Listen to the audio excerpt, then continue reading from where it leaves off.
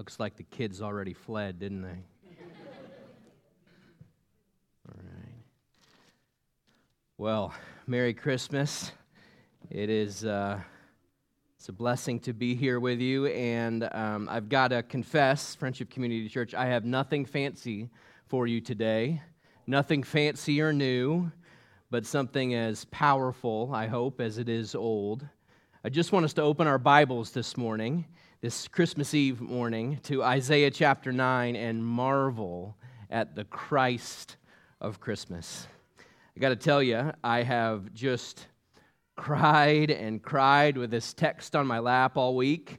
Just the wonder of what God has done for us. Granted, I've also thrown up a lot and spent quite a bit of time doubled over. It's been a week. Some of you can relate. The sickness is going around. So sick. But by the way, related to that sickness, I just want to say thank you to all here at Friendship Community Church who are just so kind in fellowship and their generosity, praying for one another, folks on the prayer chain, people delivering meals, sending words of encouragement. Keep it up, church. It matters when you care for one another, and we have been recipients of your generosity and your kindness. Thank you, and a special thanks to Benjamin and Ruth Ann, who have really picked up my slack from a very busy ministry week. You don't plan on getting sick on Christmas week as a pastor, and it's such a blessing to work with good and faithful people. All right, Isaiah 9. If you're using our church Bible in the seat backs in front of you, it can be found on page 536. Isaiah chapter 9. Let's pray. Just go to the Lord and ask for His help one more time, and then we'll read this glorious text. Father, your words before us and your Spirit is alive within us, those who have trusted in Christ savingly, and we plead with you now that you would open our eyes to behold your goodness, to see Christ, and to have Him magnified in our lives, every nook and cranny of our lives this Christmas season. Lord, as we lean into your word now, we ask, as we often do, that you guard us from error and guide us in your truth. In Jesus' name, amen. All right, let's read together. Isaiah 9, we'll be reading verses 1 to 7. But there will be no gloom for her who was in anguish. In the former time, he brought into contempt the land of Zebulun and the land of Naphtali.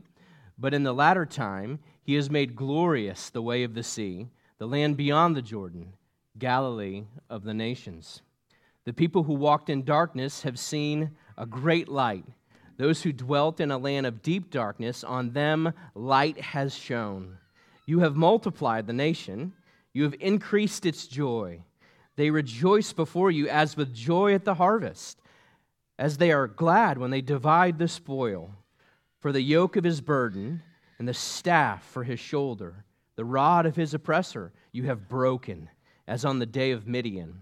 For every boot of the tramping warrior in battle tumult, and every garment rolled in blood will be burned as fuel for fire.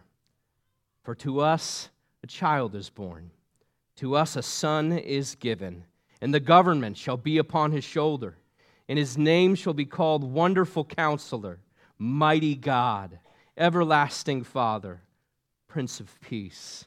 Of the increase of his government and of peace there will be no end.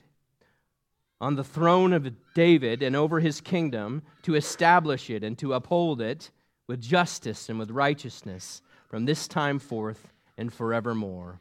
The zeal of the Lord of hosts will do this. This is God's infallible, inerrant word to us, his people. Well, here we have it, Isaiah 9, one of the clearest and most compelling pictures in all of the Old Testament that looks ahead to the birth of the Christ child. After all, isn't that what we're here to celebrate? For to us a child is born, a son is given. And this Christmas prophecy, this "to us a child is born" passage is so good, it's so glorious, that it should make our souls want to sing out, as our lips already have this morning, "Hail, the heaven-born Prince of Peace." Now, as the Holy Spirit gives this incredible revelation of the coming Christ, of the Messiah, he begins here in Isaiah 9 by telling us what he will do. That's his focus on verses 1 to 5. What he, this Christ child, will do. And then in verses 6 to 7, the focus shifts from what this Christ will do when he comes to who he is, his nature and his character. And the whole thing starts with a seismic reversal. Look back with me, if you will, in verse 1. But there will be no gloom for her who was in anguish. Now, we got to make sure we're looking at this passage in its broader context. Otherwise, we're going to miss the fact that this whole thing begins with a massive pivot, a massive turnaround. It's like Christmas whiplash here at the beginning of Isaiah 9. Go ahead, look at the verse immediately before Isaiah 9:1, at the last verse of chapter 8. What's in store for these unfaithful people of God? Well, we see here gloom of anguish and thick darkness. Yikes. So the Holy Spirit here in Isaiah 9 is looking ahead to a complete about-face. God himself is going to reverse the fortunes of his people. They're going from gloom of darkness to glorious light. So you got to ask yourself, I think, this Christmas question. Why? Why the change? I mean, do you see some great repentance here on the part of these people, on the part of Zebulun and Naphtali? If you look carefully, I don't think you'll find it there. Not an ounce of repentance, not a glimmer of change on their part. They're in darkness because they had broken faith. They had broken covenant with their God. In other words, this people deserved their darkness. They had earned their gloom. A fact that's not lost upon this Zebulun, I might add. And yet, how is it that in the midst of this gloom of utter darkness, they end up receiving this resplendent light? Well, listen, friends, this is the message of Christmas, and of Christianity for that matter. It's not that good things come to those who deserve them. Sorry, Santa. It's that God's grace brings life and light to a people who deserve their own darkness. Now, a helpful note about the geography here, just what you wanted on Christmas, a geography lesson. Zebulun and Naphtali are two northern tribes in Israel. They're located in the region around the Sea of Galilee, a region which would originally or eventually come just to be known as Galilee, especially in the first century when we read our New Testaments with Jesus' arrival. Now, you want to make a wild guess as to where the majority of Jesus' upbringing and earthly ministry was focused? Yeah, the region of Galilee. But more specifically, the territory of Zebulun and Naphtali. Probably just a coincidence, though, right? What's more, the scriptures tell us that Jesus did this on purpose. He intentionally picked the place to base his earthly ministry so that this prophecy right here in Isaiah 9 would be fulfilled. We'll give you the New Testament proof text, Matthew 4, verses 13 to 16. I'll just read it out for you. And leaving Nazareth, he, meaning Jesus, went and lived in Capernaum by the sea, in the territory of Zebulun and Naphtali. Ding, ding, ding, ding. So that purpose statement, what was spoken through the prophet Isaiah, might be fulfilled. The land of Zebulun and the land of Naphtali, by the way of the sea, beyond the Jordan, Galilee of the Gentiles, the people dwelling in darkness have seen great light. And for those dwelling in the region of the shadow of death, on them a light has dawned. You see it? Jesus did it on purpose.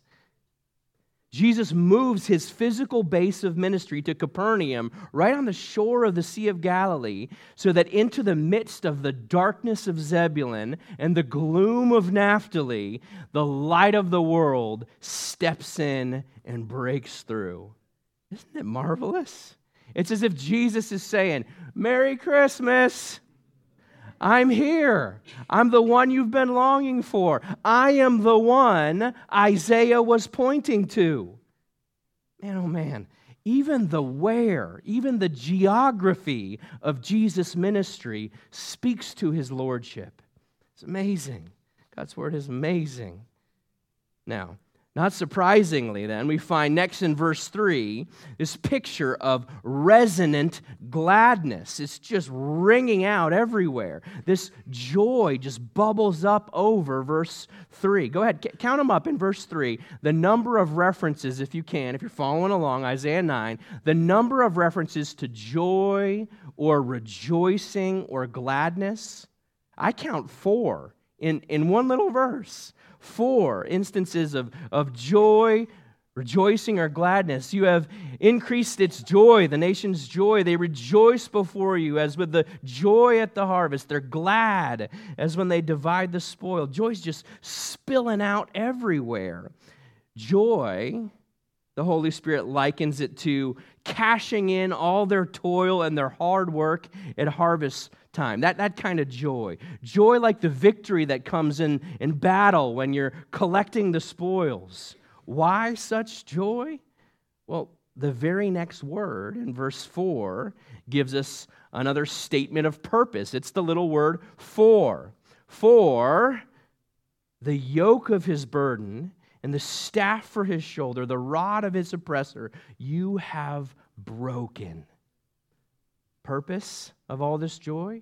Well, they've got light. They were in darkness and gloom. Light has shone upon them. Now they're bubbling up with joy because they've been free.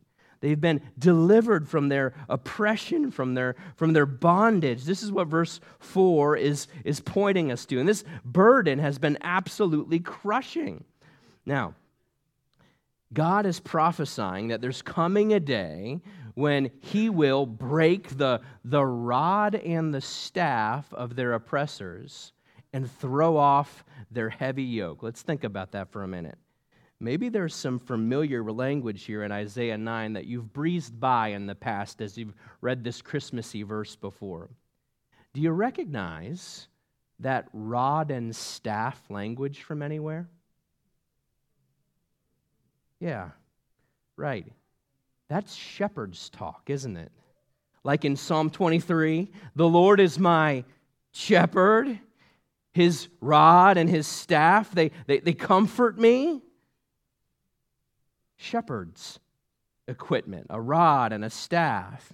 And then we get Jesus showing up on the scene in John 10 saying, yeah, that shepherd stuff, that's about me. I am, he calls himself in John 10, I am the good shepherd.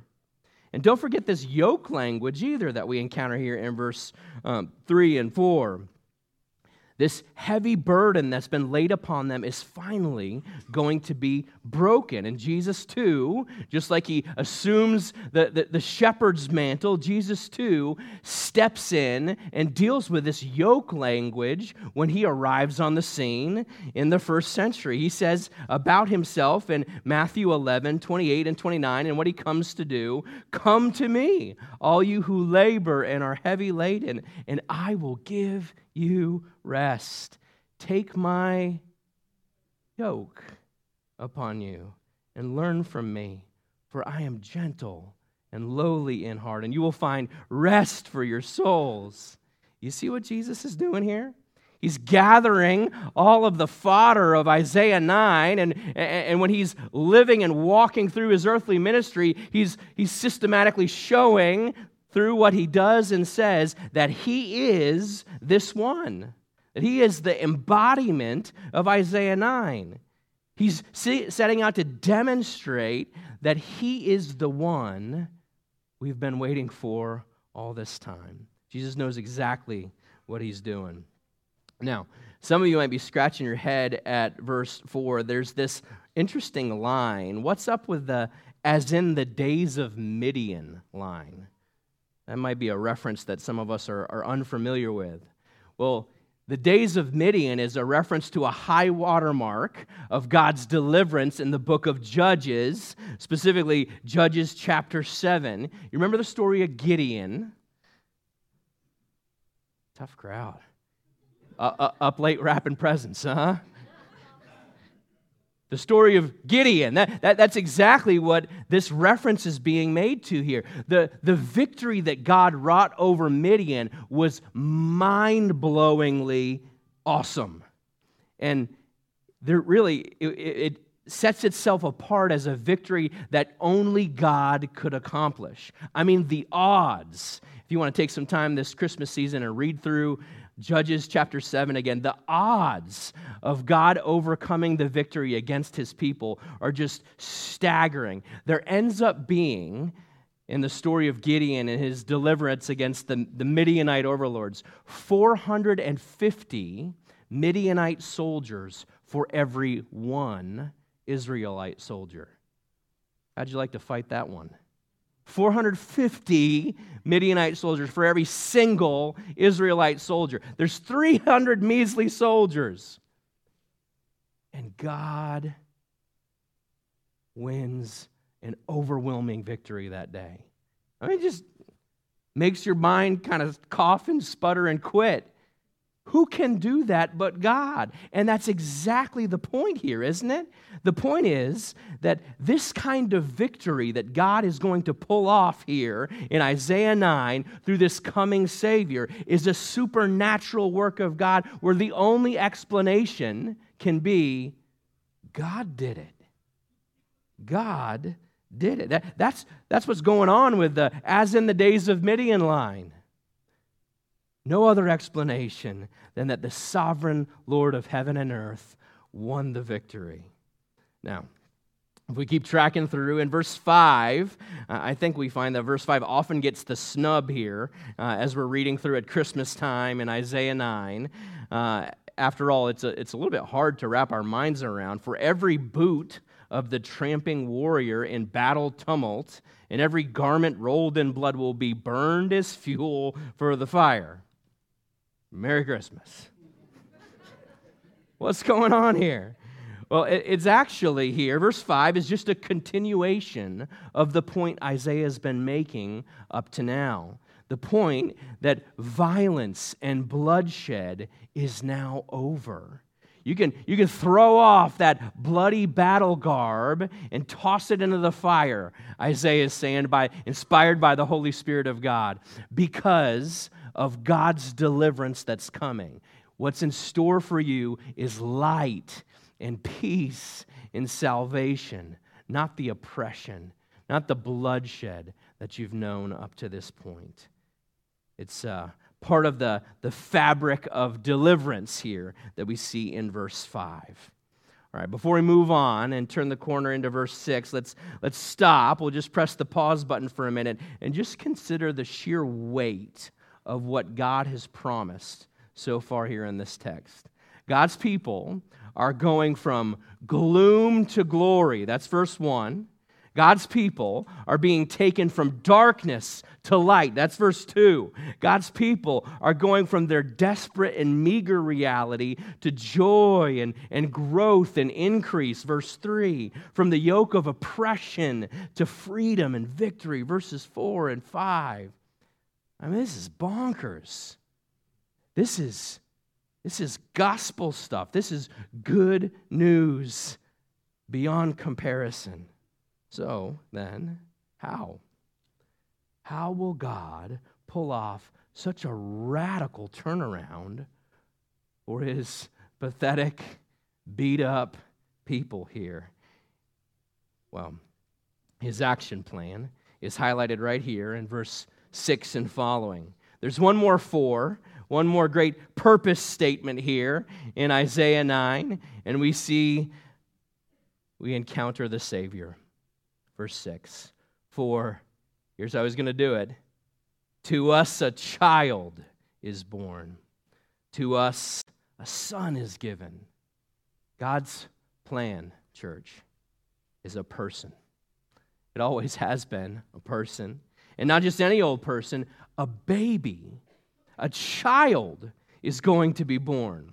You see, from the very moment that creation was corrupted by sin and descended into curse and chaos, the whole created order has been longing, it's been yearning, it's been waiting for what? A child, a seed, an offspring. Isn't that what God had promised? It's what God had said from the very moment of the curse. When the wheels fell off the bus of humanity and when humankind rebelled against God and ate of the tree of the knowledge of good and evil, God justly separated himself from his people. And yet even in the midst of the curse and all that it entailed, he gave that glorious gospel promise that from the seed of the woman, that offspring would crush the head of the serpent, humanity's mortal foe, Satan himself, and then echoed again and again and again all throughout the Scriptures. Until this very moment, God continues to tell us about this coming child who's going to fix it all. This coming child who's going to deliver and make right what sin and humanity's rebellion has made so wrong. By the way, how many of you have been reading that Christmas devotional that we distributed earlier this year? You guys enjoying that from Chad Ashby? What a wonderful tool that's been, hopefully to stir up your affections for Christ and help you to see throughout the Old Testament this longing that God's people have had as they were been anticipating this promised child. That was always God's plan. Is this the one? Could this be the one? Over and over and over again. Remember God's promise to Abraham in Genesis 12? That all the nations of the earth would be blessed through his offspring. And then to David in 2 Samuel 7, that a son, a child from his line, would establish an everlasting kingdom. And then just a few chapters before we're reading now in Isaiah 9, God had promised to Isaiah the prophet in Isaiah chapter 7, verse 14, that a virgin would conceive a child. What? A son. And that they would call his name Emmanuel. You see the building of God's promise. The hope of all the nations, the everlasting King of Kings, the serpent-stomping Savior. This is the Christ of Christmas. This is the child that Isaiah 9 is pointing to. The miracle child conceived by God's Spirit in the womb of a virgin. This, friends, is Christmas. Verse 6 continues. The government... The government shall be on the child's shoulders. Translation, he will be ruler. He will be Lord. He will be the sovereign master over all. And notice what Jesus himself declares after he pays the penalty for our sins on that wooden tree, buried in the tomb for 3 days, rises in victory over sin and death. And then before he ascends to heaven, what's he proclaim to his followers? He says, all authority. If you're here at Friendship Community Church and this is home base for you, you hear this quite a bit. Jesus says, all authority, every ounce of authority in heaven and on earth belongs to me. Sounds pretty clear, doesn't it? The government shall be upon his shoulder. Now, what we see next here in this glorious Christmas passage is 4 names, these fourfold names given to this child. These 4 names are descriptive names. Names in Scripture often reveal the nature or the character of the one being named. And we see the first name we encounter for this child, the Wonderful Counselor. Oh, the wisdom of this promised child.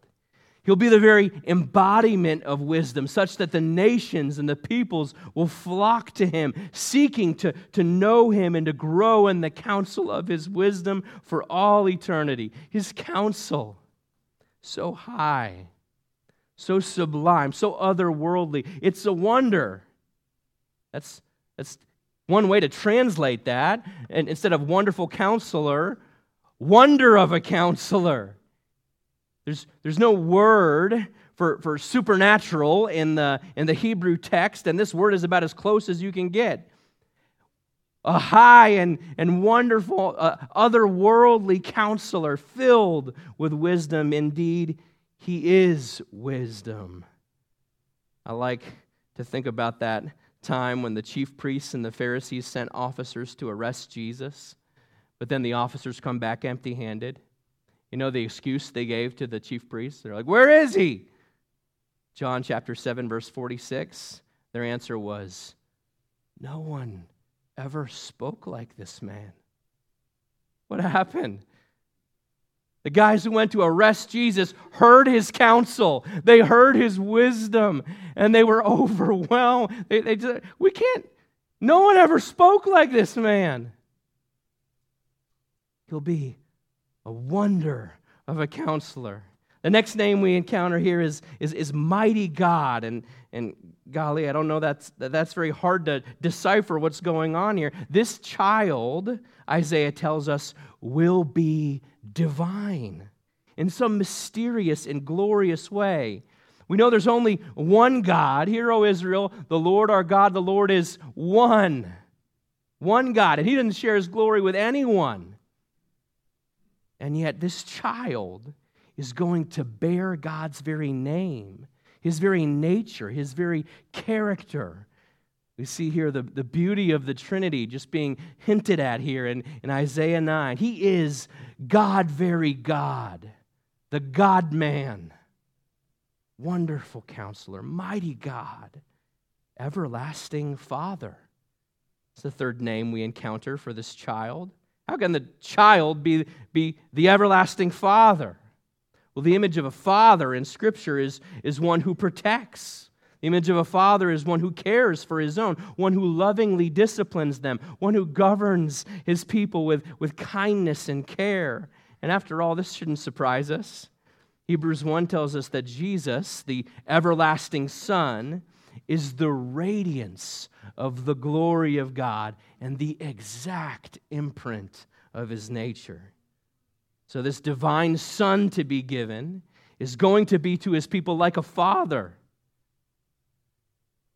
Wonderful Counselor, Mighty God, Everlasting Father, and lastly, Prince of Peace. Now, a prince at this time, I think it's helpful to know, was often seen as a royal administrator, someone with the power to execute on royal matters. So this child is being put forth here as the dispenser of peace, as the sovereign source, the wellspring, the distributor of God's divine shalom. Now, peace isn't merely an absence of conflict. We're certainly not talking about some kind of mushy, sicky, sweet feeling that we conjure up within ourselves. Peace is often achieved, interestingly enough, and maintained by great force, by great power. You heard of the Pax Romana, the peace superimposed by Rome with an iron fist. How could Rome have such a period of peace? Because they had the power, they had the might to force the peace and to pull it off. This isn't a mamby-pamby kind of peace, friends. The peace that this Prince of Peace comes to bring comes with great force, great power. Colossians 1:20, He has made peace. He's secured peace by the blood of His cross. What a cost this peace has come at. That Hebrew word here in Isaiah 9 is that word for shalom. It's this deep, it is well with my soul reality where all aspects of life are rightly aligned with God, your maker, your creator, your sustainer. And this child is the divine dispenser. He is indeed the Prince of God's peace. I think it's fair for us to come up for air and echo that line again in glorious exaltation before the Lord. Hail, the heaven-born Prince of Peace. What a great line for us to sing. This peace, we see, is inextinguishable. You can't put it out. His government, his peace, will never have an end. Isn't that what verse 7 says? No end to his government. No end to his peace. How long is he seated on David's throne?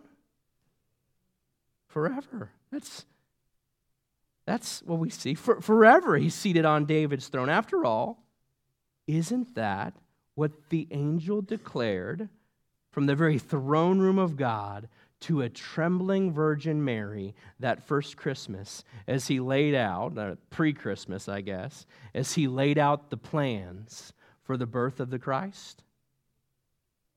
This resplendent angel, Gabriel himself, sent from the very presence of God, shows up to Mary and says in Luke 1:31, "And behold, you will conceive in your womb and bear a son, and you shall call his name Jesus. He will be great and will be called the Son of the Most High. And the Lord God will give to him the throne of his father David." There it is. The throne of his father David. "And he will reign over the house of Jacob forever. And of his kingdom there will be no end." Sounds like the angel's just kind of taking a page from Isaiah's book. Because it's God's book. It's the Christ's book. Over David's throne forever. Now, at Christmas time, we are wont to dream big and have all these grand plans and dreams and feelings. And here, some of us might be tempted as we're working our way through to the end of this passage in Isaiah 9 about the coming of the Christ, just to say, too much. Is this too good to be true? How in the world can these inconsistent, stiff-necked people from Zebulun and Naphtali and the broken, sinful nation of Israel, how can this be their lot? How can this ever be pulled off in the end? Well, the answer here comes screaming at us by way of a promise. And it is that the zeal of the Lord of hosts will accomplish this. I like how Dale Ralph Davis says it. We're fond of Davis around here. He says, God's zeal is his hot and holy energy to get things done. It's Yahweh's burning passion to pull off his plans. Translation, this plan here about the coming Messiah and all that he will do is invincible. It's fail-proof. Why? Well, because the all-powerful, omnipotent God of angel armies is the one who's going to see it through. He's the Lord of hosts. He's Yahweh of hordes. He governs the armies of heaven. And he is zealous for his plan. And he will surely bring it to pass. He has surely brought it to pass. Friends, this is Christmas. I hope that you're encouraged, that the story of the birth of Christ and all that flows from it, all that he is and all that he will do, doesn't hinge upon our faithfulness or our deservedness. It's not about how hard we cling to Jesus this Christmas season. It's about his grace to pursue and save a people out of love. Out of love. I've been listening to this song that was derived from an old poem this Christmas season by Henry Wadsworth Longfellow. Some of you have heard it. I heard the bells on Christmas Day. Henry Wadsworth Longfellow was one of the great American great American poets. I stand corrected.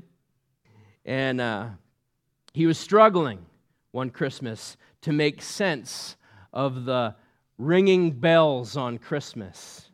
Struggling as he thought about the message of Christmas and what it entailed. Struggling to believe that there could be peace on earth. He had lost 2 wives, one through complications of a miscarriage earlier in his life, lost the child and the wife. Another later on through a gruesome house fire. And as the Civil War raged around him, his son had been paralyzed in the war, and the carnage of all the death and destruction was around him. He wrote the words, "And in despair I bowed my head.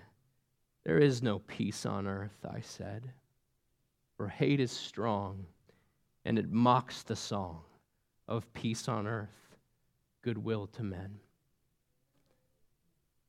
Sometimes that's our experience, isn't it?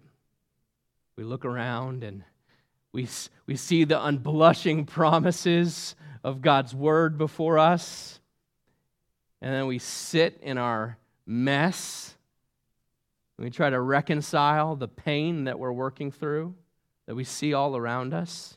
And like Wadsworth Longfellow, we say, "I can't see peace here. No peace on earth." And as he continues to work his way through the song, through the poem, "By the Grace of God," he ends it this way. "Then pealed the bells more loud and deep. God is not dead, nor doth he sleep. The wrong shall fail, the right prevail." Why? Because God has brought peace on earth and goodwill to men. And he's done it through Jesus. This is Christmas. Whatever your Christmas season has brought you, I've coughed my way here. I don't know how some of you are doing this Christmas season. It's like some of us, as I'm looking across the room, seem like you've rode in Christmas season on a comet trail of tinsel and joy, and others have maybe got dragged behind the Polar Express, hitting every bump along the way, skidding into Christmas. The truth is, friends, Christmas is not really about your experience. It got nothing to do with how you feel, or even in the microcosm of your own life or experience, what you can make sense of. The joy, the hope, the peace of Christmas is that a child has been born. The child who is promised from the beginning. The child who will crush the head of the serpent. He has crushed the head of the serpent. The government will rest on this child's shoulder. This one who says, "All power and authority is mine." The one who showed up, the light breaking through in the darkness. The one who has given peace to our weary and restless hearts. We're here. We sing, we pray, we give, we serve here at Friendship Community Church. Not because it feels right, not because we've got enough margin that it makes sense, not because we're checking a box so that God can show us some good. We're here because Jesus Christ is the God-man. And he stooped down from heaven and cloaked himself in the flesh of humanity and lived that perfect life. True Israel, the true offspring of Abraham, the true everlasting king to sit on David's throne, and being God, very God, in love, he died for you and me. This was the purpose of Christmas. This is the peace that we carry in Christmas. And so as we continue this Christmas season and as we prepare to close with this song one more time, I just want us to rally in our heads around that phrase one more time. Hail, the heaven-born Prince of Peace. Oh, his name is glorious. Let's pray. Father, we come before you now, and we say thank you. Thank you for all you've done. Thank you for who you've shown yourself to be in the Scriptures. The one we've been waiting for all this time, the seed, the offspring, the promised one. The one who's given light to our darkness, the one who's banished our gloom, the one who's freed us and ladled over our lives for all eternity, joy and blessing. You, Christ, the wonderful Counselor, the mighty God, everlasting Father, our Prince of Peace. Would you today be magnified in our lives? Would you today take claim over all affection? Would you be the highest priority for us as we're moving through this Christmas season, as we take time to celebrate family and to eat good food and to fellowship with one another? God, help us not to lose sight of your peace purchased for us through your Son. We love you, God, and we give you all the praise and all of the glory this Christmas season. Hail, Jesus, the heaven-born Prince of Peace. We pray in your name. Amen. Would you please stand?